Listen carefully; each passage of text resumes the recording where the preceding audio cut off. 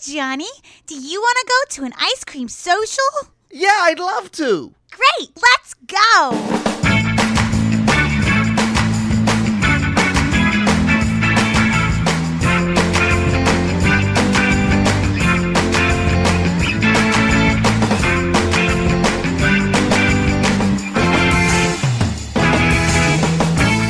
All right, welcome to another fine, fun-filled episode of the Ice Cream Social. Sitting across from me, that's Paul Mattingly. Across from me is Mr. Matt Donnelly.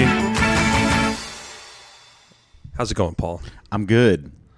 Welcome back to our frigid studio. It feels nice. It is. It's beautiful. Such a here. hot day. It's one of those people are going insane from the hot days in Vegas. I was coming in and it just went this lady was pulling up, stopping at the crosswalk. Yeah. Right, as we're all crossing. And this one guy kind of put his hand up, kind of like, whoa, whoa. Because she was going a little fast as she stopped, but she did not even stop in the intersection. But the most heated exchange between the two of them. I wasn't going to hit you, motherfucker. Just keep walking. Shut up, bitch. I don't. Holy shit. And this went all the way past the door of the entrance to the Inspire. Oh, it just kept going. They kept yelling at a distance of at least 40 feet, yelling at each other. Fuck you, bitch. Shut up, you cracker ass shit. You don't know. It was crazy. Crazy. That is People nuts. are on edge. Yeah. I think they're just hungover from EDC. That's what I think. Neither one of these struck me immediately as an EDCer. Not saying they couldn't. They weren't wearing neon sunglasses and have their body paint on. Last year I ended up having to go to LA, or I thought I was going to go to LA on the Monday after EDC, and traffic and the amount of hungover, terrible drivers. Like I saw literally like 4 car accidents on the way out there. I kept hitting patches of traffic, and I also was cut off 4 times to the point of slamming my brakes 3 times by people with dumbass paint all over their car. Yeah. And this was last year. And so I literally just stopped, and I told my friends that I was going to meet in Los Angeles, and I was like, I'm not coming. I'm turning around. I'm taking my ball, and I'm going home. No, I really was just like, okay, I'm not going to get in a car accident today. Yeah, it's not worth it. It's going to take me 6 hours instead of 4, and I'm with me having to be heightened awareness for idiots, and I just turned around. So then on my way back here on Wednesday, did we talk about this?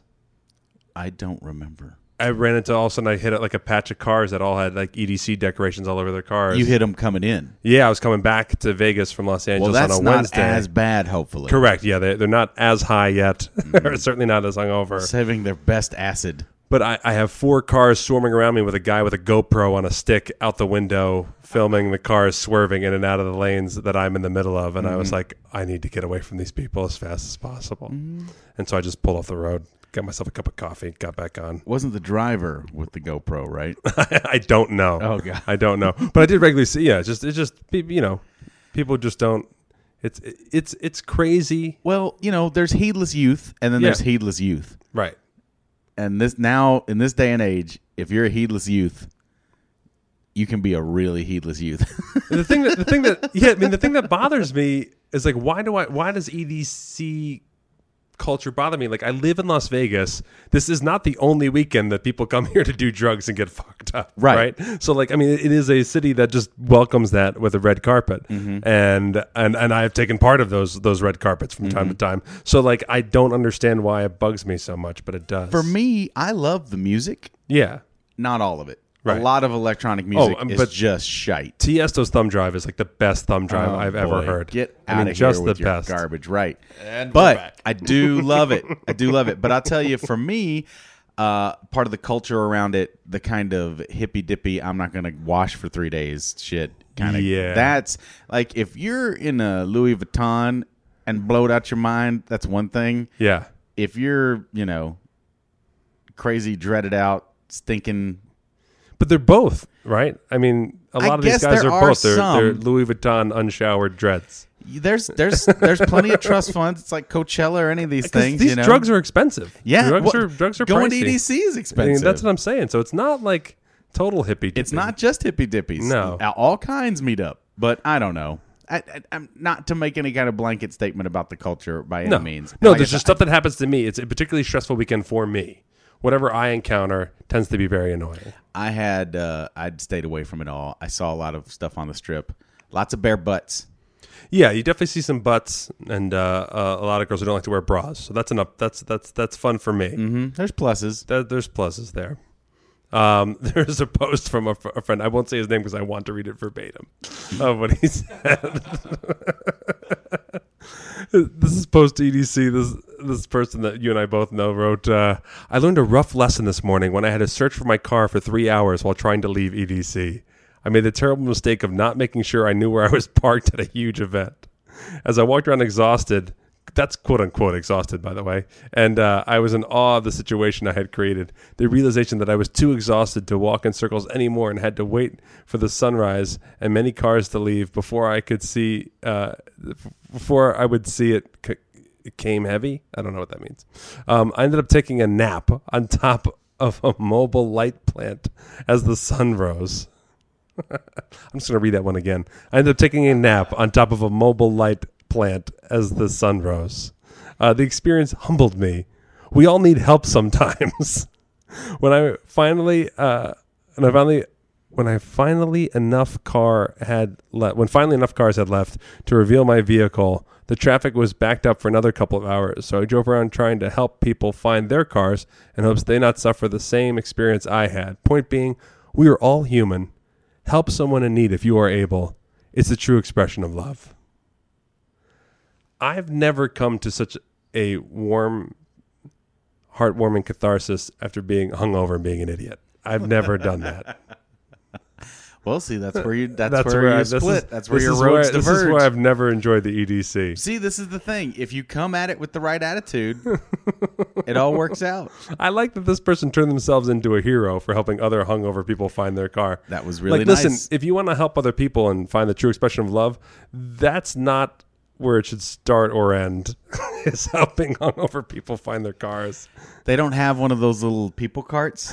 Not only that, but like I could list, there's like 3 things I could do that's much better for humanity that I could walk out this door right now and make a right and do. But where you're at. At least 3. At least 3 things. But where you're at in that moment. Yeah. This is the best thing you can do. What better thing could he do in that parking lot than to help people find their car? I guess that's true. You know what I mean? Yeah. Unless he had like a stash of bananas. I mean, I don't know if anyone's giving people bananas. Yeah. Then I'd be like, man, you should just be giving people bananas. Yeah, exactly. Like, no, I'll just drive them around. I'll eat the bananas myself. No. Give the bananas away. But I'm really hungover. I could use the potassium. Everybody could. This is the thing. This is where help everybody else. Okay. Bananas. I'll drive. No. Don't drive. Just walk with bananas. What if I can like split? What if I give like 1 banana out and then like 1 for me and then like 2 bananas out, then like 1, 2 for me, then 3 bananas out, then 1, 2, 3 for me. After you meet 3 people, you're going to be full of bananas. And then you're not going to be able to help anybody because you're going to have banana bloat. Which was the original name of the banana boat company. Banana bloat? Yeah. And they changed it. Get on the boat or not. I'm so bloated. Banana bloat. Why I have that last one, man? Oof. I should have stopped at 14. But I didn't. I'm going to write the Pope and tell him about our friend who helped so many people find their cars. He'll be sainted. This is like loaves and fishes. Like at first, there's maybe only 2 people that needed to find their car. But then by the end, 40,000 people had found their cars because of this man. Yep. And he ended up tying a bunch of cardboard to the back and just dragging people along like a sled. Whoa, man, stop here. It's my car. Hey, man, thanks so much. This is my car. Hey, and thanks for the banana, man. Yeah. EDC. There I was, an idiot amongst idiots. All of us had not found our car. We all parked and were so excited to get so fucked up and listen to EDM that we all forgot where we parked. But as the sun rose, among the blind, the one-eyed man is king. Among the idiots, the man with gas and GPS is king. I mean, what's funny is even in the post, he's blatantly doing to avoid traffic. Like he's already had a hellish morning. He doesn't want to sit in traffic, so he just drives people around until the traffic goes away. Mm-hmm. Hero. I'm holding on. I remember at Kings Island and Disney and all that stuff, they have those big people trams. Yeah. And a lot of people just forget where they're parked and will just drive on those trams for hours. Oh, we had to, in Jersey, we have the Six Flags Great Adventure. Mm-hmm. And we, down in Jackson, New Jersey. What's the cartoons with the Six Flags Great Adventure? That's Warner Brothers. You get the Bugs Bunny and Yosemite Sam. And Yosemite Sam? Excuse me? Would people call him Yosemite? No. Is that a Jersey pronunciation? That's the Jersey pronunciation. Hey, I'm going to ride this Yosemite Sam teacup ride. Actually, the Jersey pronunciation is Yo-Semite Sam. Yosemite Sam? Yosemite Sam. I think he was Jewish? Yeah. That's all you have. You're either Italian or you're Jewish. You got one or the other. Hey, speaking of Jersey. Yeah. Last night I was looking up state songs. Okay. And how terrible they are. Yeah. The Jersey one is really dumb. Oh, what is it? Do you remember? Yeah. Guess what it's called? Guess what the title is called? Does it have anything to do with it being the Garden State? No. The title is the most simplistic thing you've ever heard. Is it called Dirty Jers? Nope. Jersey. Fuck yeah. No, it's called I'm from New Jersey. Stop it! I wish I could. I wish I could. I can't. Parentheses, what exit? Right. I am from New Jersey. No, not even I am. I'm from New Jersey. I'm from New Jersey. This was the state songs. I looked it up. And I think we need to do this bit. I think we need to read poetically one state song every episode. I like this bit. Do you have New Jerseys right now? Yes, I have New Jerseys. Give me just a second. So it's the abbreviation I'm from New Jersey. I'm from New Jersey. Mm-hmm. It's pretty redonk. Okay, here we go. Are you ready? Mm-hmm. All right. Apparently, this is by a group called Red Mascara. Oh, right, because they had that other hit. Nope. I know of a state that's a perfect playland with white sandy beaches by the sea, with fun-filled mountains, lakes and parks, and folks with hospitality, with historic towns where battles were fought and presidents have made their home. It's called New Jersey, and I toast and tout it wherever I may roam, 'cause I'm from New Jersey. And I'm proud about it. I love the Garden State. I'm from New Jersey, and I want to shout it. I think it's simply great. All the other states throughout the nation may mean a lot to some, but I wouldn't want another. Jersey is like no other. I'm glad that's where I'm from. If you want glamour, try Atlantic City or Wildwood by the sea. Then there's Trenton, Princeton, and Fort Monmouth. They all made history. Each little town has got that certain something, from High Point to Cape May. And some places, like Mantolooking, Phillipsburg, or Hoboken, will steal your heart away. Jesus. The end. That was I'm from New Jersey, the state anthem of New Jersey. Now, I'd really like to hear it. I'm sure it's read by performance artist Paul Mattingly. There you go. I'm from New Jersey, everybody. So there's your state song. Oh, man, is that terrible. Just shows you what happens when terrible art and bureaucracy get together. You know, was that Robert Wool? Is that a comedian? Robert Wall, yeah. Robert Wall. He used to do a bit about how there actually was a campaign to make Born to Run. Yep. The state anthem of Jersey, right? It's a death trap. It's a suicide rap. We got to get out while we're young. Whoa! Yeah, everybody trying to scream. Mm-hmm. We're going to make my song. We're going to make it the song. No, Springsteen didn't want it. He didn't want I didn't want it. No thanks. He regularly calls Freehold his hometown a shithole.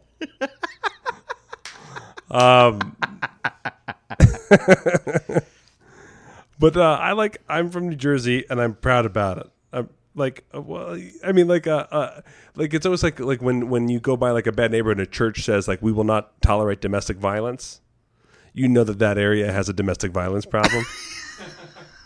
So like no other state anthems. I'm curious how many be like, and I'm proud of it. Yeah. Like I'm from Kentucky and I'm proud of it. P.S. Like, well, Kentucky's a whole nother thing. Kentucky's got one of the all-time great state songs. My Old Kentucky Home. Oh, right. That's true. Which Absolutely. is actually a classic. Yeah. We are dealing with the ramifications of having the word darky in there. We're fixing that. But there are purists who don't want to fix, right? There are people who like absolutely. The song is a song. Yeah, dude. Yeah. No, it's a real sticking point. Because now it's the people are gay. 'Tis summer, the people are gay. That's what they've changed it to. Which, I get it. Don't put darky in there. That's not cool. You're okay with a few artistic licenses. Yeah, let's fix it up a little bit. Yeah, it was a different time. It was written at a different time. We trim Shakespeare now in productions. We make adjustments to art here. But I'm from New Jersey. I'm proud. It means immediately that some people aren't, and that that people question why should you be? Yeah, step off. It's almost you want to make something of it. It is so true. I mean, it is so true for me. Like I remember I was talking about how Bon Jovi's from Jersey. Yes. And that while in New Jersey, I could give a shit about Bon Jovi. But the farther away I travel from New Jersey, the more I will defend him. And I remember being drunk with some friends in San Diego. Yeah. And Bon Jovi came on and was with my friends from New Jersey. And so we started singing it at the top of our lungs in a bar. And it was like a real like hipster goth bar that was not in San Diego. It was like, black painted walls and like Christmas lights and like a pool table that wouldn't be used for pool. What would be used for? Just like a table. Just, what I mean? Like it's just there. It's decorative. Like that's how hip this bar was. We're too cool for pool. Yeah, we're too cool for pool. San Diego. And I'm proud of it. And so we're singing Bon Jovi at the top of our lungs. Yeah. And the bouncer comes over and goes like, you guys got to chill out. And we said, but this is our song. Living on a Prayer is suddenly all of our song. Yeah. This is my Jersey. This is my song. And he said, the last 5 songs were your song. Do you know what we did to spur that bouncer? Did you leave? Did you politely leave? Kind of. Yeah. For no reason. This is the first and last time in my life we streaked the bar. What? You streaked the bar? That was our solution. We were drunk and we were so fired up and we were so like into condescending the hipsters that we were surrounded by that we thought the funniest thing to do to everyone who was so uptight would be to run around this bar naked.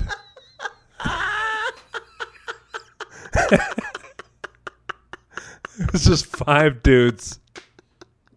The only way that story gets better, the only way, is if while you're running around naked, you offer tableside guacamole service. You periodically stop and be like, you guys want some fresh guac? You guys want fresh guac? Spicy or not spicy? I can do both. Bare ass naked. And we're out of cilantro. Don't ask why. Don't ask why, but we are out. It cannot be accessed. So we literally none of us can remember whose idea it was to do the streaking. So you did it, but we were just started back in the bathroom, and like we literally like are all in a men's bathroom, getting naked and then putting our shoes back on so we can run around. And we left one guy like in charge to like hold all of our stuff who didn't want to streak. Like he was carrying all of our clothes like a football. That guy's important. Yeah, that guy is important because here's what happens, right? So we're streaking and I indulge with an extra lap around the pool table that no one's using, right? And then I'm actually following the lead blocker with the clothes out the door. And this is where they just passed the smoking ban in California. That's how long ago it was. So we were surprised that we came out of the bar. We were surprised that people were out there as well. Like we came out and we're like, oh, yeah, we thought we were going to be done. And we could like regather our clothing in front of the bar. And in front of a bar. Well, it was I guess it's a different time. No, and it was a little side street hipster bar. It wasn't like, it was we were not expecting to see people out there. But they're out there smoking. Oh, they're out there smoking. And then that's even like, because there's no music, there's no atmosphere. They're just they just come face to face with 5 naked men coming out of a bar and just who stop abruptly to like look at them like, what are you doing here? And so then we're like, I don't know, just keep going. Like, let's cross the street. Let's just run, you know. And what happens really awkwardly, this is where this is either a high point or a low point, depending on how you want to interpret the story. But my buddy Sam, like, someone's wallet and keys fall out of the pants and the pile of clothes in my buddy Sam's arms. And I'm the only one. I'm the last one. You see it. As we bolt across the street. So in front of the smokers, You bend down. I bend over, fucking full ass to their visage, and I just hear like a total disapproval of my bending over, and Well, they saw that cilantro falling out. there's the cilantro. Oh man. My guac was just missing. I cannot tell you missing that perfect little the kick. the schoolboy giddiness that we had as we like got our clothes back on. I'll bet. We just could not contain our laughter You for got like a away half from hour. it. Oh man, You got away with it. It was so fun. That's pretty good. And so I didn't do it again. There's no way I can top it. It was a really fun ordeal. Any streaking, Paul? Any streaking stories? Nope. No streaking. Nope. Hey, I saw Book of Mormon. Awesome. Did you see Book of Mormon over I here at the haven't. Smith Center? No, I didn't get a chance. I was sad. Man, it is such a good fucking show. Mm-hmm. I mean, like, I'm really like after the show and like want to talk about it here. I just was like, I like, should I pull back? Should I not say? It's like the most important. You don't want to spoil. No, but I mean, like, I really feel like it's like important.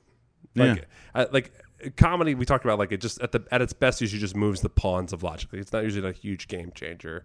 But if there's anything specifically written so well that it could be important, I think it is the Book of Mormon, the musical. I mean, the South Park guys have done really great stuff. Yeah. I love Team America. That's Team one America, of my favorite things ever. Crazy great musical. God, that movie is just and outstanding. Anytime the government does something crazy, people just write "America, fuck yeah" on their social media. Like it's totally from Team America influencing. Mm-hmm. And some people do it unironically. Right. That's the unfortunate part. But the South Park, Bigger, Longer, Uncut, the original. So good. Such a good. When and it's a musical. I remember seeing that in the theater. Yeah. And the Uncle Fucker song came on. Yeah. I lost my mind. I could not stop laughing for like 20 minutes after that song was done. It's like that's one of the best things that's ever been written. Man, the most like the best like punch in the gut of the show is actually it's the ballad they give the love interests. I love that song. She's the African tribe woman who's dreaming of becoming a Mormon so she can go to Salt Lake City, and it's the ballad of Salt Lake City, and she just talks about what she dreams of. She visions this thing, this place. So it's a red cross on every corner, vitamin shots by the case. The warlords help you cross the street, and it's a sweet song of what she thinks Salt Lake, what a dream would be for that, and it is just gut wrenching as to like that's what you would dream of. This person's dream is just awful. But the show is just great. I mean, does it make fun of religion? Absolutely. But it really is actually, what it really does is it explores ignorance in general. Mm-hmm. You know, by saying we send these Mormons to Africa to help these people who are, you know, the whole song where everyone has AIDS and then, the one guy like was, fucking a baby to cure his AIDS and stuff like that. And so like there's ignorance outside of religion as well, Mm-hmm. And that ignorance, even with good intentions, doesn't help ignorance. And so, like, it just is so important that way. And it's a perfect musical, and it's so fucking funny from start to finish. It's really great. Anyways, I went and saw it. Now, Josh Gad made this Elder Cunningham as the main character there, and Josh Gad played on Broadway. He wasn't in this production, was he? No. He's not touring. That's the thing. So I saw it in New York back in the day with Josh Gad, and then I saw it with just some kid. He was an understudy who was on, which is normally you're like, oh no, I want to see whoever is best. Mm-hmm. This guy, and then I read his bio and he's Canadian, so now I'm really, really upset. Can this understudy Canadian carry this musical that I love so much? Terrence and/or Phillip, who is supposed to come and Terrence and Phillips, and his name is Nick, and it's spelled with a Y, N-Y-K. Yeah, look out. And I'm like, I spent money on this. I spent money to come to this show. See a Nick. See a Nike. And he was awesome. Brilliant. You go. Super brilliant kid. And totally made it his own, totally different than Josh Gad's interpretation. And it just proved that the musical is also brilliant because has the strength to take on different interpretations. Exactly. So great. funny. Great stuff. But if you haven't seen you have to see it. If you haven't seen it, you have to. Yeah. Well, next time it comes, I'm going to make a point. If I actually, no kidding, Paul. If I had known that you weren't seeing it, I would have found a way to make you see it. Oh, that's very kind of you. Next time. Made it happen. Next time. It'll come back. Because I got to see once on a last minute thing. Yeah. Tempest and stuff. So, yeah. It's still here for another couple of weeks or so, isn't it? Is that true? It was a month sit down. Oh, it is? Yeah. I think you've got like 2 more weeks to see it. Find a All way right. to do Well, it. maybe I'll figure it out. Yeah. Because I would love to see it. I'm going to go up. I'm going to ask for donations to help every EDC kid find their car. And then I'm going to just give it to me. Pull that together and get you a ticket to Book of Mormon. That's awesome. I would love to see it. Let's see. Last comic standing. Oh, is your boy still cooking? He's still cooking. So it's week to week. So it was down to the next group of 14 going down to 5. So he's safe. He's in the next round. But I watched the next episode was the 14 down to 5. Right. So they make hard cuts. That's what I mean. So it goes from 100 down to 28, and then they split those 28 into 14 and 14, 5 out of 14, 5 out of 14. Oh, okay. Right. Mm-hmm. So 10. My boy Monroe is safe, or as JB Smooth says, moo moo. And what happened on this episode was really upsetting. There's a guy. He's very good looking, like model good looking. His name is like Lachlan Patterson or something. And I was like, oh no. And then he came out and he was like really funny. And I was like, God damn it. Leave comedy alone. There's one thing go be beautiful somewhere else. Yeah, we the bigger and less fortunate in the looks department. There's one thing we fucking have. We've got the comedy, it's man. Comedy. Please leave us alone. While you're putting penises in beautiful vaginas, we get to write jokes. That's the rules. But he tore it up. He tore it up as a good-looking guy. Like his jokes were about like how hard it is to break up with girls and like all this other stuff, and he was still good. That's so funny. You're like, God damn it! This breaks like every rule that I've understood about comedy, which is never about winners. It's never about like the problems of being awesome. Mm-hmm. You have to be a victim, a sufferer. You have to suffer the pet peeves of being imperfect. And I hope Louis C.K. just trank darts him, fucking puts him in a net and throws him in a river. Oh man, you know what I was remembering the other day, Paul? What? It was pissed me off. I was going through cleaning out some shit. And I came across a business card. And the business card was for a fella from MGM Entertainment. And do you remember, this pissed me off, it was filled with instant dread when I picked this up. Do you remember that we were part of a contest between... I do remember that. Yeah, there was basically like comedy groups were invited to submit. They're going to do a whole we did viral this marketing campaign. We did this whole funny video videos, piece, like 2 days of filming for the Circus, mm-hmm. and we were part of one of like 6 groups that submitted. Yeah, we were down to the wire in consideration. Told it was very close. Yeah, and then they actually we shot everything for free. Mm-hmm. We wrote and shot everything for free. Then they gave us notes. And said we're down to the final 2. Did another reshoot for them. And we rewrote a whole thing and did a whole other shoot for them. I do remember and this. we went to like several meetings at MGM. We brought us in their fancy offices and sat us down talking about all the things they wanted to do. And then they told us we won this contest and that we won and that we're going to be making these videos. And then we had our agent negotiate salaries. And then they just never returned a phone call ever again. They just never... even said no. They just never said anything. Just faded away. I was just like, so you won, and then nothing happened. Correct. Mm-hmm. It turns out they never. I don't think there was a contest, or if there was a contest, they didn't go to the point where they actually had approval from their bosses to actually do the thing that they were awarding the contest for. And this is the kind of thing that happens in Vegas all the fucking time, where you audition for something that doesn't even happen. It's one thing to just audition for something and not get the role. That happens. That's part of show business. When you constantly just like, why don't we just have a bunch of auditions and then don't ever do anything? It drives me crazy. Mm-hmm. It happens all the time. I think we could do that. We could. I think we could hold auditions. Oh, that's true. It's easy enough. It's easy enough. People will come out. But that was really made me so mad. I won't say his full name, but Ben was the name of the guy on the card. So if you used to work at MGM and your name is Ben, you're a cocksucker. Oh, man. Yeah. You know who you are. I remember that time. And I remember you in your trendy fucking little T-shirt like you're dressing up to go out dancing, but came to our meeting instead. Your designer fucking T-shirt, buttoned down with your little tribal jewel designs on this rib cage. Fucking asshole. Is this the guy with a lot of silver jewelry? Yeah. Oh, yeah. I remember that. He took the entire budget that he had for our shoot and spent it on his own fucking shirt and wrist decorations for the meeting. Oh, what a dipshit. 50 going on 14. Paul? Yes. I'm going to go into Jock versus Nerd unless you got something. I'm ready. You ready for fucking Jock versus Nerd? I'm ready for Jock versus Nerd. Jock versus Nerd. We didn't go with Nick's that time. We went old school with Tony's. Yeah. We didn't do the hair metal Jock versus Nerd. The new short one? Yeah. The new shorter one. The new much shorter one. Let's see. So our friend Michael Sam, remember our gay football player? Yes. So he signed. He actually signed a full contract. He made it past training camp. He is now a contracted player with the St. Louis Rams. Okay.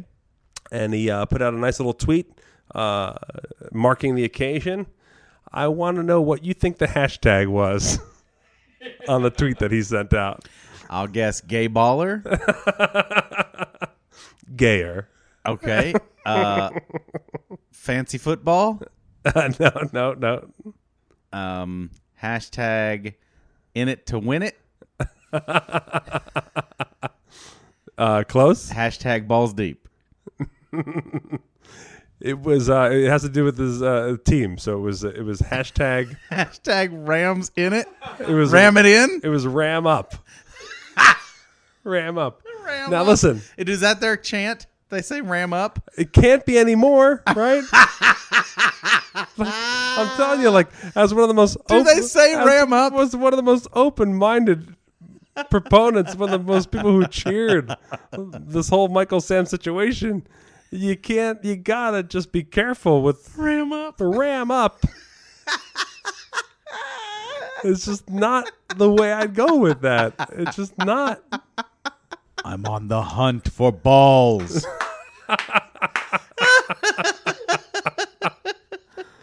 Oh my God. Oh. Ram up. Well, he might get a Dodge commercial out of it.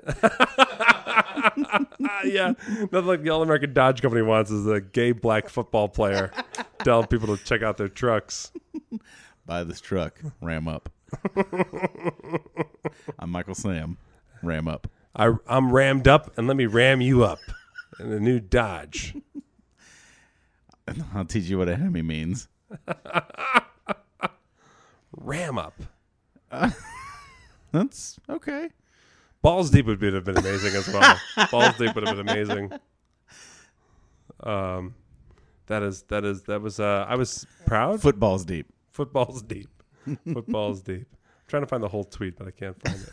Well, ram up. That's ram up. Mm-hmm. What do you got?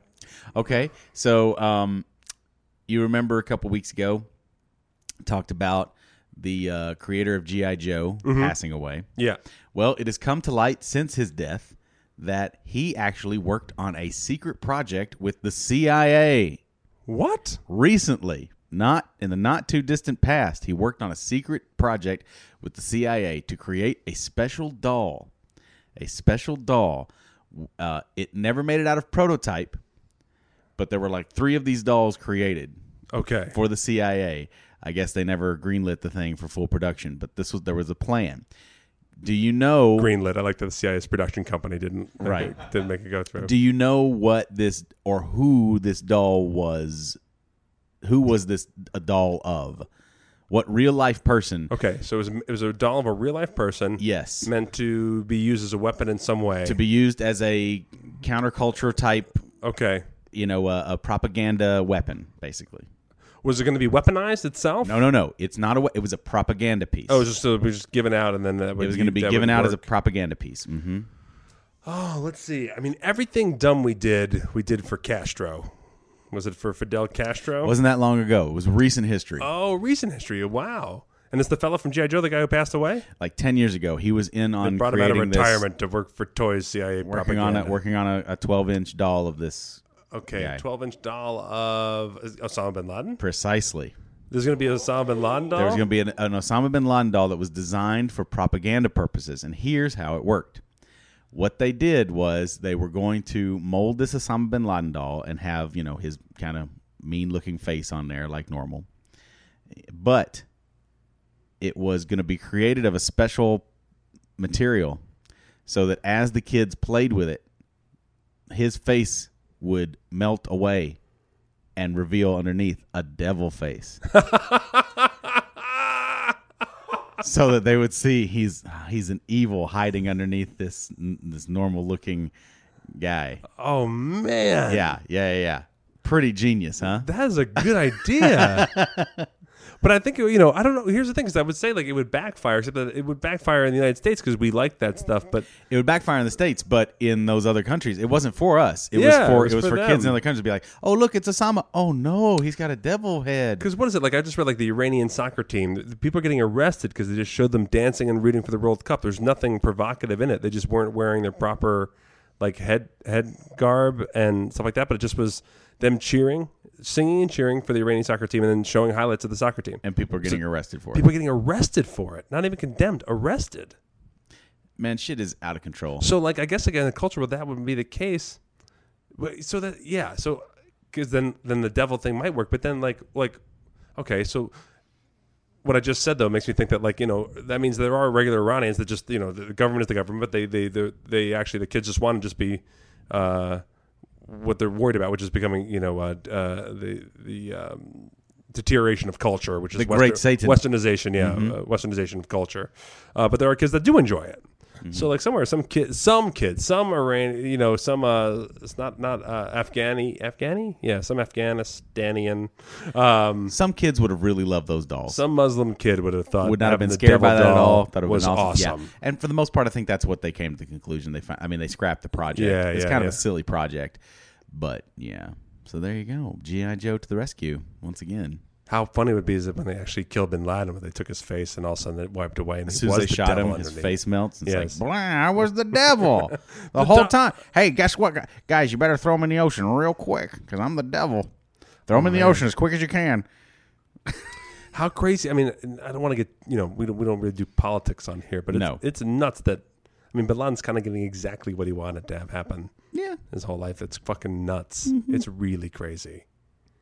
And, all in certain situations, all religions are not equal either. There are some religions that just want to kill and get people and take over shit, and that's not some are and some aren't doing that. So it's nuts. It's nuts. Yeah, we're starting we're starting totally over with Iraq. It's nuts. I can't believe what's happening with that shit. And we just should have never been there. We should have never gone. I can't believe I remember 2003.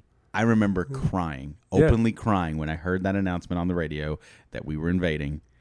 And I looked to my friends. I was hanging out with my other improv guys at that time, my improv troupe. And I looked at them and I said, we are fucked for the next 10 years. Yeah. We have just committed ourselves to 10 years. And it's like because it was talking like it was this whole 3-year plan. This is the thing, this revisionist history that's going on right now. Yeah. I hate to be that guy, but is anyone listening to Dick Cheney and taking him seriously at this point? No. I guess people are. But no, but not even Fox News is. Even Fox News is like, Mr. Cheney. Sir, you and your corporation are what invaded Iraq. Yeah. You are what's going on there. Oh, but he's completely gone into full blown like Dr. Evil style. Yeah. It's about to ridiculous. He's a fucking supervillain. He's part robot. He's got mechanical parts that keep him going. He practically has a pinky up to his face every time he appears on something. And it's just frightening, and it's just it's just so we just don't even care. Yeah. I don't get it at all. I don't understand it at all. What is our motivation for being there? I don't know. Like, that's the hard part. Like, could we just get out of there? Like, could we all just, like, you can't, right? Well, it's one of those, you could. The more we try to do, the more people just hate our guts. That's what we do now. You could get out of there. We are in a Chinese finger trap of intervention. Yeah. The more we try to make anything happen, the more we're just took stuck. took on that kind of policing role, and we pushed it too far. Mm-hmm. It's so tough. And it's hard, and it's a hard call. There were atrocities and terrible things going on under Saddam Hussein. Right. Absolutely. Yeah. But there are still terrible atrocities and horrible things going on under in many these new countries. guys. And that's the other thing too. It's like, right, how can you pick and choose? Right. How do you decide? And is that our place even? Right. And like, how many of those displaced cultures, like, how many of them can't find their cars? And if so, like, who can we send over there if to help them we could just find get their a cars? good tram system going on to help these guys, they would be heroes. After these nights of parties, then things would turn around. Looking for the tweet from Michael Sam, I came across a tweet that was sent to us that I forgot to include in our scoop mail rundown, so I'll just ask you, Paul. I've heard you go Mexican and even Arab. Is there any accent you won't do on the air, and why? No. There you go. If you want absolute proof of that, listen to a couple of Geek Shock episodes. Yeah, I was gonna say, Paul keeps it in check for Ice Cream Social. Yeah. Go over to Geek Shock. You want the Beast Unleashed? Check out Geek Shock. You'll be shocked.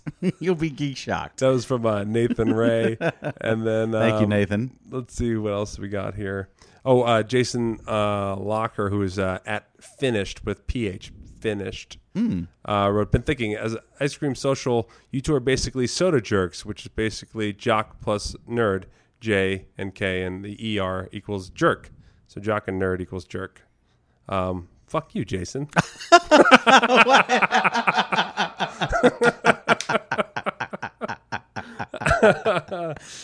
have a ton of scoop mail to get to, so we should just get to it. All right. This is... I'm on the hunt for balls. Oh, sorry. That was wrong button. I'm sure your finger slipped. Message for you, son. All right. We got one from Chris. Hey guys, huge fan. Literally, I'm a hair under 300 pounds. Chris is a huge fan. Join the club. Yeah, huge. Heard you talking about female Did coaches. you ever think about podcasts? Go ahead. Heard you talking about female coaches and thought I'd drop in with this one. While not mainstream famous, I can't talk today. While not mainstream famous in the bodybuilding world, 55-year-old Sybil Grandma Peters is one of the most hardcore trainers on earth. Stop it. This serene, smiling lady, who is indeed a grandmother, has reduced a lot of very big men to tears. Inside bodybuilding, she is known as the trainer from hell. She is famous for bringing mini amateurs to the next level and currently trains around 125 men and women. She is also famous for getting Rolly Winkler? I butchered that Rolly name. Winkler. Yeah, that guy. Into the finals of Mr. He played Olympia. the Fonz. Exactly. Got into the finals of Mr. Olympia, the most famous bodybuilding competition in the world. Hey, Mr. C, if you don't mind, I'd like to rep a few right here. Boom, boom, boom. Hey. Let me fix this jukebox. Smash. Jukebox is crushed. Many say that he would not have gotten to the Mr. Olympia finals without her.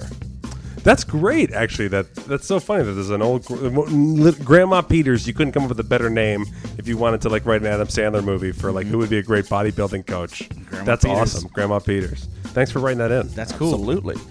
Got another one here from SactoMonkey, our old friend SactoMonkey, parenthesis arm pizza. Okay, a few weeks back I mentioned that my wife and I were in Vegas and went to a few shows. I was enthralled when you had the famous actor mime from Cirque du Soleil show O on. However, my second show, and we had just as much fun, was Zumanity. Casey is delightful, fast, and funny. Loved listening to her on the show. Thank you, thank you, thank you, as I grovel on the floor.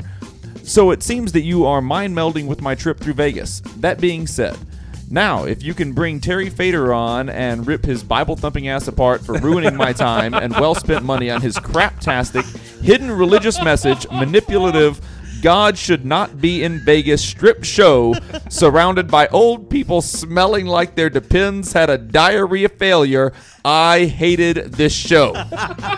Parenthesis, straightens tie.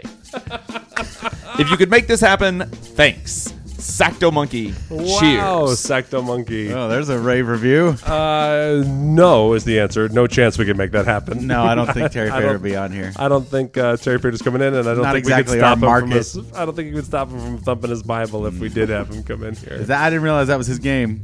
I never heard it put in such an extreme way, but I heard, he does a lot of he does a lot of good old boy stuff in there. That show is one of those that reminds me of the old Orange on TV thing. Like, just stick an orange on television and then tour it around. People go pay and see it because, hey, that's that orange that was on television. The power of television. You could sell 1,000 tickets a night to go see the orange. Yeah, well, I want to be that orange. Let's get us on television. Don't. I'm not knocking the orange. No. I'm knocking the whole process. I will say that that Terry did come by for years ago. We did the Tarot Lounge shows here in Vegas. Terry was a guest, and he was a very nice guest. He's a very good guy. I don't know his show. I do understand that it's a I wasn't there when that one went down. Is that true? I don't remember being. Did you miss? Did I miss one? I don't even remember missing one. That can't be true. Didn't I? Terry Fator came, and then we also had like 12 people walk out because they thought it was just going to be a Terry Fator show. So I think I was gone for that one for something. Instead of seeing him at the Mirage for $100, they were going to go just see Town Terry Square for $20 on the same exact day. And they're like, "What? What's going on?" So they left. But yeah, back when we did we would do improv based on tarot card readings of celebrities. Terry came by. You remember that? I don't. I really think that I missed that one. Oh, okay. I started as a ventriloquist. Oh, right. As a kid, and I can still do a little bit of ventriloquism. Paul does a little ventriloquism. Yeah, I could do it now, but it wouldn't make any damn sense. So do it now, and I'll just narrate how your lips are moving. How my lips are moving. All right, here we go. Hey there. How's everyone doing out there in Radio Land? It's so good to hear you. Not hear you, see you. On a scale of 1 to 10, Paul moved his lips 0. Look at that! That was amazing. Did you like that? That was truly amazing. Did you like that? That was incredible. Thanks. Well, see, I mean, I feel like I need to get back out on the horse and do a little more of it because Terry Fator. Yeah, you like that guy did it. Come on. Yeah, so I do some puppety stuff on Ugly Couch Show if you want to see my puppety stuff. But right. I don't usually do ventriloquism on there, but I do like puppets. I am seriously impressed by that. Thank you. That was incredible. Thank you. Yay. Wow. Look at that. I got kudos from Jacob. Shove it up your butt, Terry Fator. There you go. Next one we got from Moxie. Hey guys, just been thinking during musical rehearsal about who has a tougher job in musicals, the pit musicians or the actors. Love pit guitar scoop, Moxie Fox. P.S. Give a shout out to Lori for me. All right, Lori, there's your shout out. What up, Lori? Yeah. We're making love happen here on the Ice Cream Social. Lori, booyakasha. I think the pit musicians have a harder job than the actors in the production. I don't know. They certainly are practicing a somewhat more technical thing. It takes a little more technical practice to. As we've talked about the whole profession of acting and how we love to defend it, but no, but in musicals it is harder because you have to dance. If you have to dance, sing, and act, then there is a certain amount of training that has to go into that. At least just on a vocabulary level to be able to dance for musical theater. There's a whole thing of the actor's instrument is their body. Yeah. I myself have a pawn shop tuba. But some people actually refine that shit into a Stradivarius. Yeah, mine is a piano smashed by a sledgehammer. If your body is your instrument, body is the instrument. You know what's funny is that when I hear that question, that I at first I don't think of a legitimate production. I think of being stuck doing a community theater show. In which case, I definitely think the musician's job is a lot harder because like you get to, as an actor, you get to like walk out of the room with scenes you're not in. But as a pit musician, while just stuck there watching the whole thing. Yeah, like while some director verbally masturbates about the intention of whatever's going on, you have to sit there in your chair and just look at the same old music notes that you know how to play already. The Surrey with the fringe is my mother. Don't you people see that? Oh, you people are bastard people. Next one from Nick. Hey guys, glad you liked the music. Oh, this is Nick who sent us our music. Oh, good. Just wanted to say a couple of things and ask a question. First off, I apologize for the really long email last time, though this one isn't short either. It was really only meant to explain it to you guys. If I knew you were going to use it in Scoop Mail, I would have shortened it significantly. He hasn't really learned. I gotta say. Or he figured it out completely. Right. He's like, the longer that I write, the more they're going to read. By the way, I didn't mean my comments on the old clips as harshly as you took them. Also, although I stress that I am non-confrontational, I want to call bullshit on Jacob. Whoa! He said, he's calling me out for something I said last week that I then corrected later to you off the air. He said my Jock versus Nerd was only 2.2 seconds shorter, but I just timed the old one twice on episode 7, if that matters. Stop watching it. I love it. 49 seconds. Mine is only 25 to 30 seconds, depending if you let the explosion ring out. That's 40 to 50% shorter. So, figgity fuck you, buddy. Not really. I love you guys. This is getting deep. This is getting deep, Jacob. No, I said something to Matt after the episode last week. What's the perfect time for our Jock versus Nerd intro? He's referring to the original because we had two different ones before we switched over to Tony's. Yeah. He's referring to the original one that was obscenely long. Oh, I get it. The second one. Right now we're just being introduced to political ads right now. Like, exactly. Right now we're just going to keep getting like Jacob's ad is 4 hours and 6 minutes long. That's right. Vote Nick for Jock versus Nerd. The second one was the second one that we went to later on was about the same length as Nick. Not according to Nick. Not according to Nick. Nick disagrees strongly, and for that I say, figgity fuck you, Nick. Nick might only be on episode 7, so who knows? Right. It's true. We'll find out then like 2 months from now how he feels about this. I'm kind of excited. That's the first time somebody's called me out, and also the first time someone has said "figgity fuck you, buddy." to me. Figgity fuck you is a really great way to say fuck you, buddy. Yeah. Oh man, like the argument you saw on the street on the way to the theater. It'd be funny if they're like, "Figgity fuck you, man." No, figgity fuck you. If you could just, if I like that would have left me with a cheer in my heart. But it was just fuck you, bitch. I feel like that's something I definitely want to teach my kid. Like, if you're gonna curse, you have to say figgity before you say the curse word. Figgity fuck you. Because figgity fuck is funny, and also figgity shit is funny. Figgity shit your mouth. You figgity motherfucker. Makes everything better. Did you, Mr. Donnelly?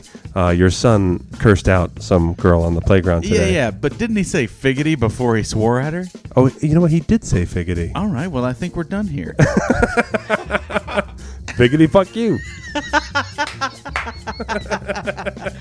Next message from Steven. Dear Ice Cream Social, I remember Matt talking about how Jacob and he love to play fantasy football. We do. That's true. I usually nerd out on fantasy football. Even listening to a fantasy football podcast, on one in particular, they have their own podcast league. The listeners and the hosts do a live draft over the internet and briefly talk about the results each week on Monday's show. Okay. They do a 16-team league, and there's a listener-proposed challenge to enter the league. The entertainment really comes from this challenge. For instance, you could have listeners write clever jingles for the show or pick funny fantasy football names, etc. You do the vetting for players on air, and the funniest ones get in. I think having 13 listeners in the league with Matt, Paul, and Jacob could really provide for some entertainment. For instance, when Paul's team beats Matt because his kicker goes off for 15 points. Fantasy football has brought me nothing but pain in the 7 years that I've played, but inflicted the same mental anguish on others is what keeps me coming back to be part of the league. If That is it true. happens. Just an idea. Love the show. Who said that? That is from Steven. Steven, that is, here's the first, honestly, Jacob, tell me if you thought the same thing. The first thing that stuck out to my mind was 16 people. 16 teams is 16 a lot. is a That lot big of fucking league. teams to put in the league. Most, like, good leagues have 12. Yeah, Is 10 where, like, 10 the, or 12. The talent balances out well on 12, where you can 16 still... is pretty much you're using every single player in the NFL, right? Yeah, then like Pretty the much. odds of picking up someone that you need goes way down. Like the idea that you could, it makes your draft super important. Oh, yeah. Well, can you do like a Legends thing and bring in Legends? How And would they then play every week? You could randomly bring up a week from Oh. the past. Paul talks Interesting. Paul talks good talk over here. Interesting. I mean, just from this is my video game me, right? Yeah. So I'm playing a lot of my WWE video game, which I love, and it's all about the legends. This last year had a lot of legends included, and it was a 30-year history of WrestleMania, and so you play with a lot of people that are, that could never fight today because Right. they're dead or old. And it's just interesting to that who could be the best kind of thing. So maybe there's a way to figure out how to bring in the legends and randomly generate their past weeks into the So fold. you say, all right, this week we are doing 1991 week 7. And lucky you over there, you happen to have Barry Sanders on your team. Right, like you wouldn't tell them which week came up, and you wouldn't know ahead of time. You Right. would just get a list of all the weeks and all the stats for that player Okay. from the time that they played, and then every week just have some kind of random number generator bring up a week. Okay, so what Paul is saying makes sense to me, but I happen to know that like Yahoo and NFL.com and those guys, they won't have this built into the computer. Oh, no. Right. We would have to do a lot. We'd have to do it all on Yeah, our own. we'd have to be sitting down So- with a notebook. But you know what? I mean, if somebody's going to latch onto this idea and make a mint. Well, that's what I'm saying. So, like, Scoops, if you're listening and you know how to pull off what Paul's talking about for our fantasy football league, you're in our league, and we'll figure that out. And if you want me to play, you pull out some Blood Bowl shit. Yeah. You make it where it's orcs and elves, true fantasy football. Right. 'Cause that's the kind of football I like. Or blitz. I use a for a couple of my leagues. I use a hardcore website. We don't just use the You don't use the ESPN free and- the free sites. You use the real it's deal. About $200 a season to just to buy the website, just to be on the website. Well, shit. So you then have we'll a lot need that of 16 people back in. Then. yeah, right. So you have a lot of extra perks going through these websites. There's a lot of extra. We can figure that out. But if I you bet could figure out a way to bring in everybody from history, all the greats from Yeah. history, and randomly generate numbers for them given their previous weeks. Maybe mix and match a few of the stats. I like here the and there. idea a lot. I'm going to send it off an email and see what they can do for us. That could be really cool. 'Cause that's a cool idea. That is a really cool idea. And also, if you are listening and you're a Scoop and you want to be in our fantasy football league, write to us, write a Scoop mail in, tell us you want in and why. We're doing this year, right? I think we're going to do it. It's a That really good sounds- idea. that sounds great. I don't know if I want to do 16. I don't even know if we'd get 16 Scoops that want in. How about you write in, and then we'll figure out how many we can fit. Well, we've already got 3, right? Yeah, If the yeah, 3 yeah. of us are playing, that's 3 3. in. Yeah. Yeah, we got 3, So and I we- bet we got 4 with Steven. Yeah, we got 4 with Steven. Yeah, we got Yep. 4 with Steven. Okay. So basically, we need only 8 more Scoops to want to play. Also, like if you're like Paul, you've never played fantasy football, that's a plus. We want that Absolutely. in the league. Noob 'cause Scoops. we want to be able to do it. And this would be a good time also to shout out Ben, who took over my fantasy baseball team and won again. He is 4-1 Holy as shit. the owner of my fantasy baseball Well, hey, team. maybe Ben would know how to incorporate these previous All-Stars. Yeah, we'll see. He seems good with numbers. A shout out to Ben. He has a new pitching strategy. He's rotating a lot of young pitchers to get his victories going. You want to get real freaky, put some baseball guys on the football team. How do you put baseball guys on the football team? I don't know. Numbers-wise, you can figure it out, Well, they do have bats. right? The Legends thing is interesting. If you're just randomly Really drawing is. weeks, it's an interesting idea. All right. All right, well, here's one from Lukas. Hi, Matt and Paul. Just want some of your general advice on growing the listeners. My method is to change the message tone on friends' phones to Matt saying hooray for Nazis, then texting them that Jupiter is in the money house with a link to download your show for an explanation. Love the show. Keep up the good work. Best wishes, Lukas. I don't know if that'll be the most effective marketing ploy, but it's a brave one. I gotta. How do I? That is literally like getting listeners one by one. We'd have to the idea of marketing is to gain individuals' phones. It really helps slows the growth prospect a little bit. But I tell you, it's worth trying once. Yeah. It's worth trying once. Go for it. I love texting people Jupiter's and the Money House with a link to our show. That is a really good idea. That's a good one. That's a good idea. That's going to get an interesting... We get a lot of emails and tweets and stuff. I just say that people, I'm listening to your podcast, I laugh out loud, then people look at me like I'm weird. And I just want to say, like, tell some of those people that you're listening to our podcast. Right. I got my buddy Kirsten. I did a ridiculous... he happened to be in the grocery store when he was listening to one of our old podcasts and was doing this bit about Captain Crunch. He was in the cereal aisle. Yeah. And he lost his mind, and people were staring at him like he was insane. That's great. That's advertisement right there. Definitely. And I got to say, like, I think last week our Run Like Heaven was a big factor, and we had really good download numbers for that episode. Normally, lift the curtain a little bit. Normally, our interviews have better download numbers than our non-interview episodes, and that one's up there. The Paul is pissed is the name of the title of the episode because you were so pissed about the fucking movie. I was, and still am. And then we ran Bradley Cooper. We tweeted with the Run Like Heaven graphic that Ace drew up, and Ace, dude, thank you so much Ace for is giving on us fire. that gold, dude. Ace is on fire. We need that shit. It's great. It's really helping us a ton. Here's one from Scoop Dogg. Scoop Dogg. Scoop Dogg. You guys asked for people to email in for advice, so I figured, why not? It's on a serious note, though. Serious, guys. Too bad. I'm going to leave out a lot of details for time's sake. Everyone in my family are very devout Christians, while I am a closet atheist with regards to my family. It has been shown to be very obvious that it would be really, really hard on my parents and brother if I ever told them I was an atheist, let alone a very ardent one who is very anti-theist. They're also very much the type of parents who blame their parenting for things their children have done. For some context, one of them once said that they would much rather one of their children had never been born at all than to die an atheist, because that would mean they failed that son or daughter. Take down the music on this one. Yeah. I want to hear this out. This is big. This is hardcore. This is hardcore. I love my parents very much, and they've done so much for me throughout my life. On top of that, I really hate hurting anyone's feelings, so I don't think I could handle knowing that I caused them such mental and emotional suffering if I were ever to come out to them, I assume, as an atheist. A lot of atheists accuse closet atheists of being pussies that should just come out with it, and get, while others say to take your time and do it when you feel that it is right. But what are your thoughts on the idea of potentially never coming out as an atheist to my family at all? Really, pretty much until my parents die to protect their feelings.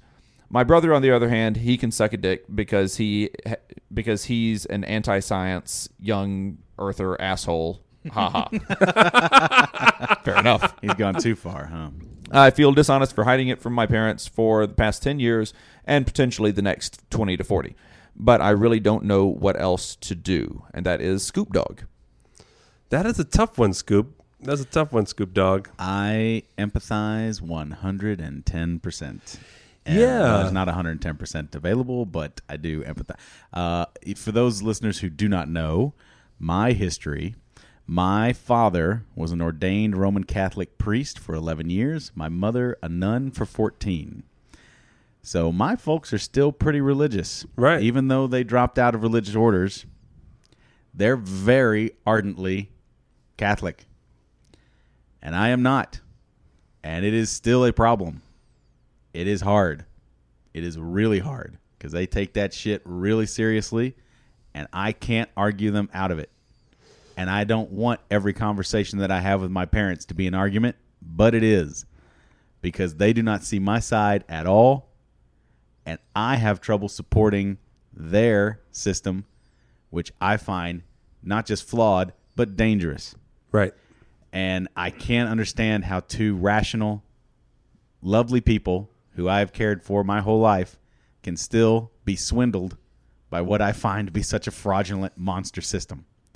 But they don't get it, and they see the good stuff and ignore the bad, even though they know about it. Right.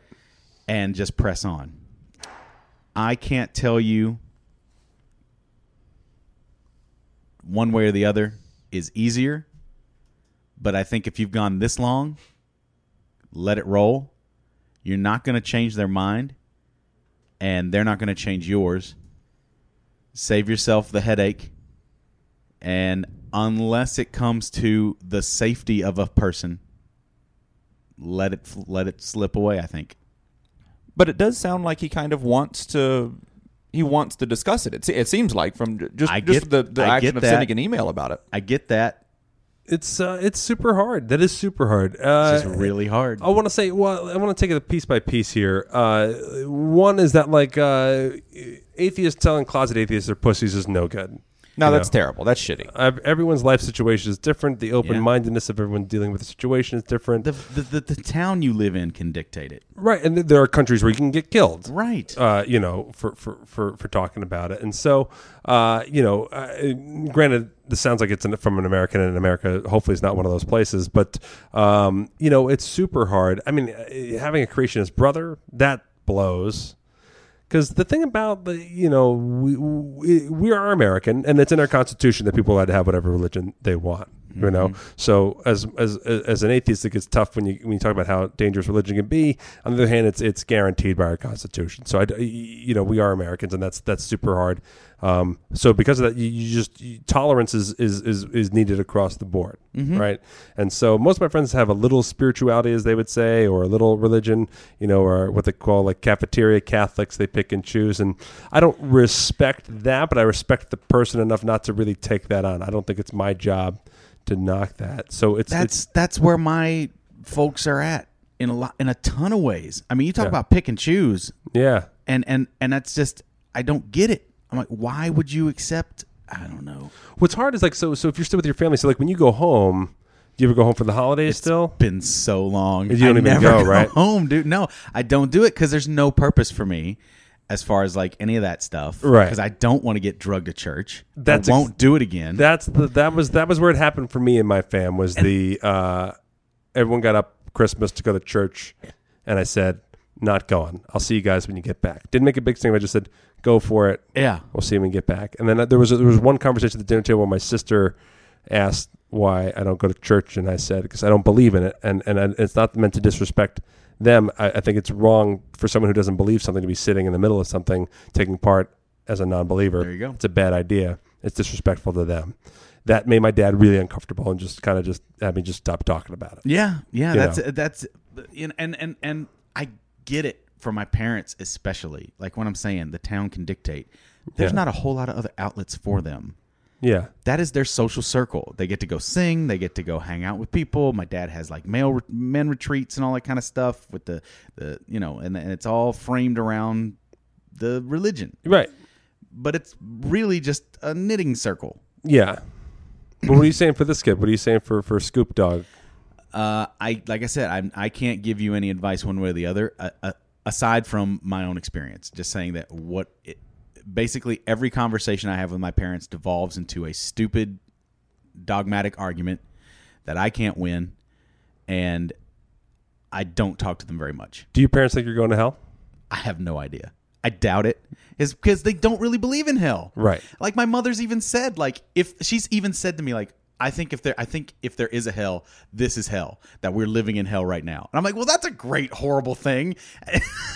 No wonder my outlook leans a little on the pessimism side. Has she had pizza from New York? I don't think so.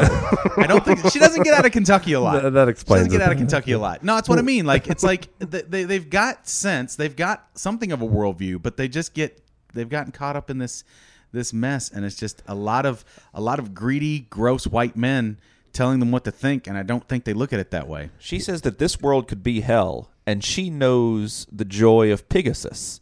Yeah, she has been to a Pegasus festival. Yeah. If that's not heaven, I don't know what is. Yeah. If I'm eating bacon looking at a Pegasus. If there's anything improv has taught me, life is about focus. What you choose to focus on, that's what it is. Like a Pegasus and sky shit. Right. So happy. Yeah. Here's the thing about, I do want to talk about what his parents saying that I'd rather have my son, I'd rather not have my son at all than have him die an atheist. Dark. Here's the thing. I only want to say, I want to put that I want to say that maybe there's a little perspective on that, because we talk about friends who have been in the closet for being gay or something, similar, where parents say things thinking they're speaking hypothetically to an issue, and they don't think they're speaking directly to a loved one. Or they do. Well, what I mean to say is that in this case, I would ask yourself, do you really think if you really talk to them that they would wish the first reaction would be they wish they never had you?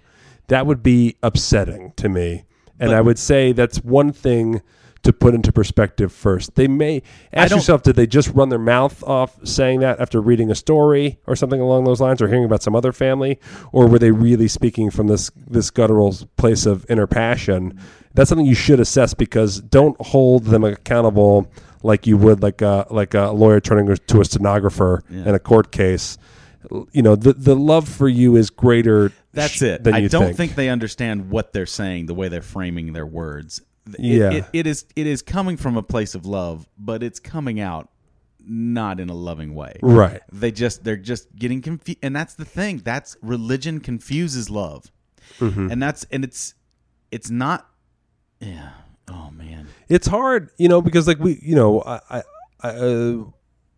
once I stopped going to church with my family on the holidays, we all stopped going to church the next year, and so we just never talked about it. And so I think I am the only probably atheist in my family, but I'm certainly not the only. But everyone except for one, I think, has let go of religion entirely. And I have 5 brothers and I have 4 brothers and a sister. And so we all end up not being very religious, and so it makes it very easy. And that non-religious part just makes it easy. Whether they have to be an atheist or not atheist, as long as they don't think they're going to pray away cancer, I'm okay. That's what I'm saying. It's exactly unless it comes to an individual's safety, just let it go, man. I don't know, but that's all. That's my advice. But take it or leave it. It's important. You want to you keeping some kind of functional relationship with your family is part of your life balance, right? I think like you have to kind of keep it in perspective.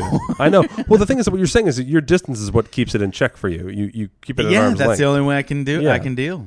And so that's the risk, right? That's the risk you take by coming out. So if you want to, it's more important that like if you want to have a life partner, I don't know if you're straight or you're gay or whatever your sexuality is, it's really more important that you're the one carrying humanity forward. You're the one taking over the present, and so like I think it's so much more important to figure out how to be on the same page with the people that you're going to be making your family with, and you're going to be kind of entering the future with. And so I think it's hard. I think it's your call how much of a respectful relationship you have with your parents, whether you could just express having doubts and see how they test the water, dip the toe in the water that way and see how they come back at you.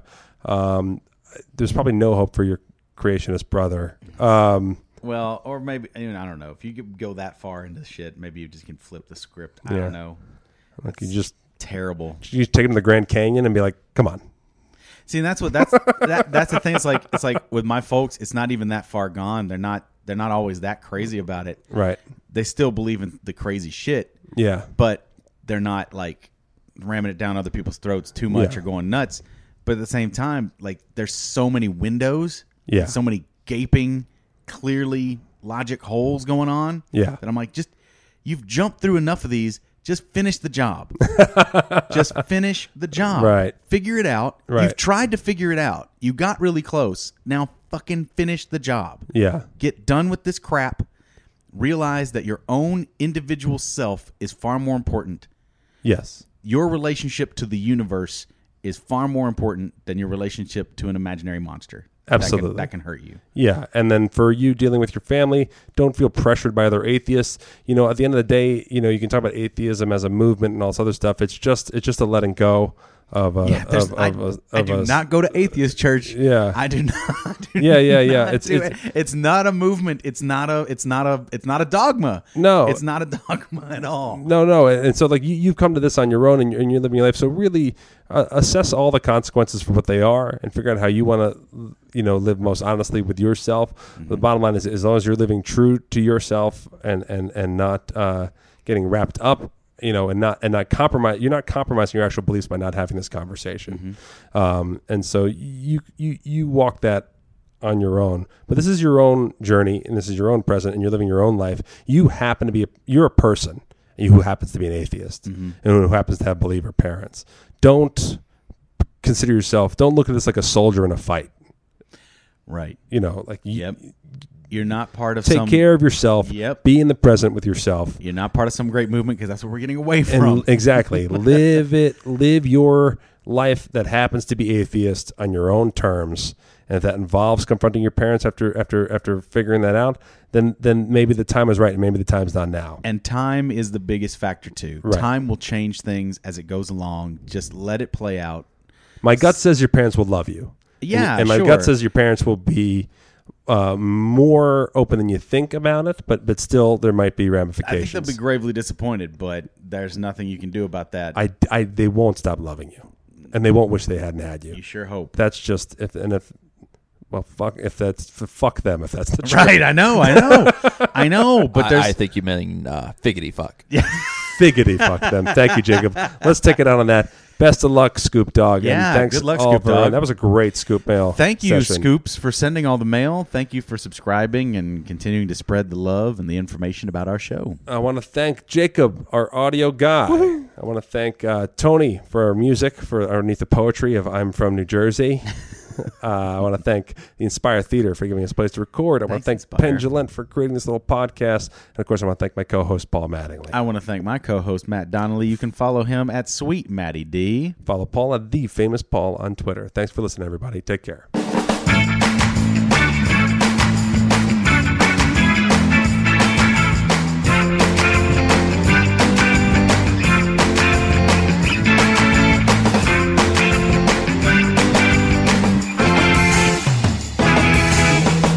Coming up our next episode, we have Vegas dancer Tara Palsha. The last of her kind, I think. It's what I want to ask her about. Is how many people dream and become a headline dancer in Las Vegas anymore? Sounds intriguing. She's a redhead. Sounds even better.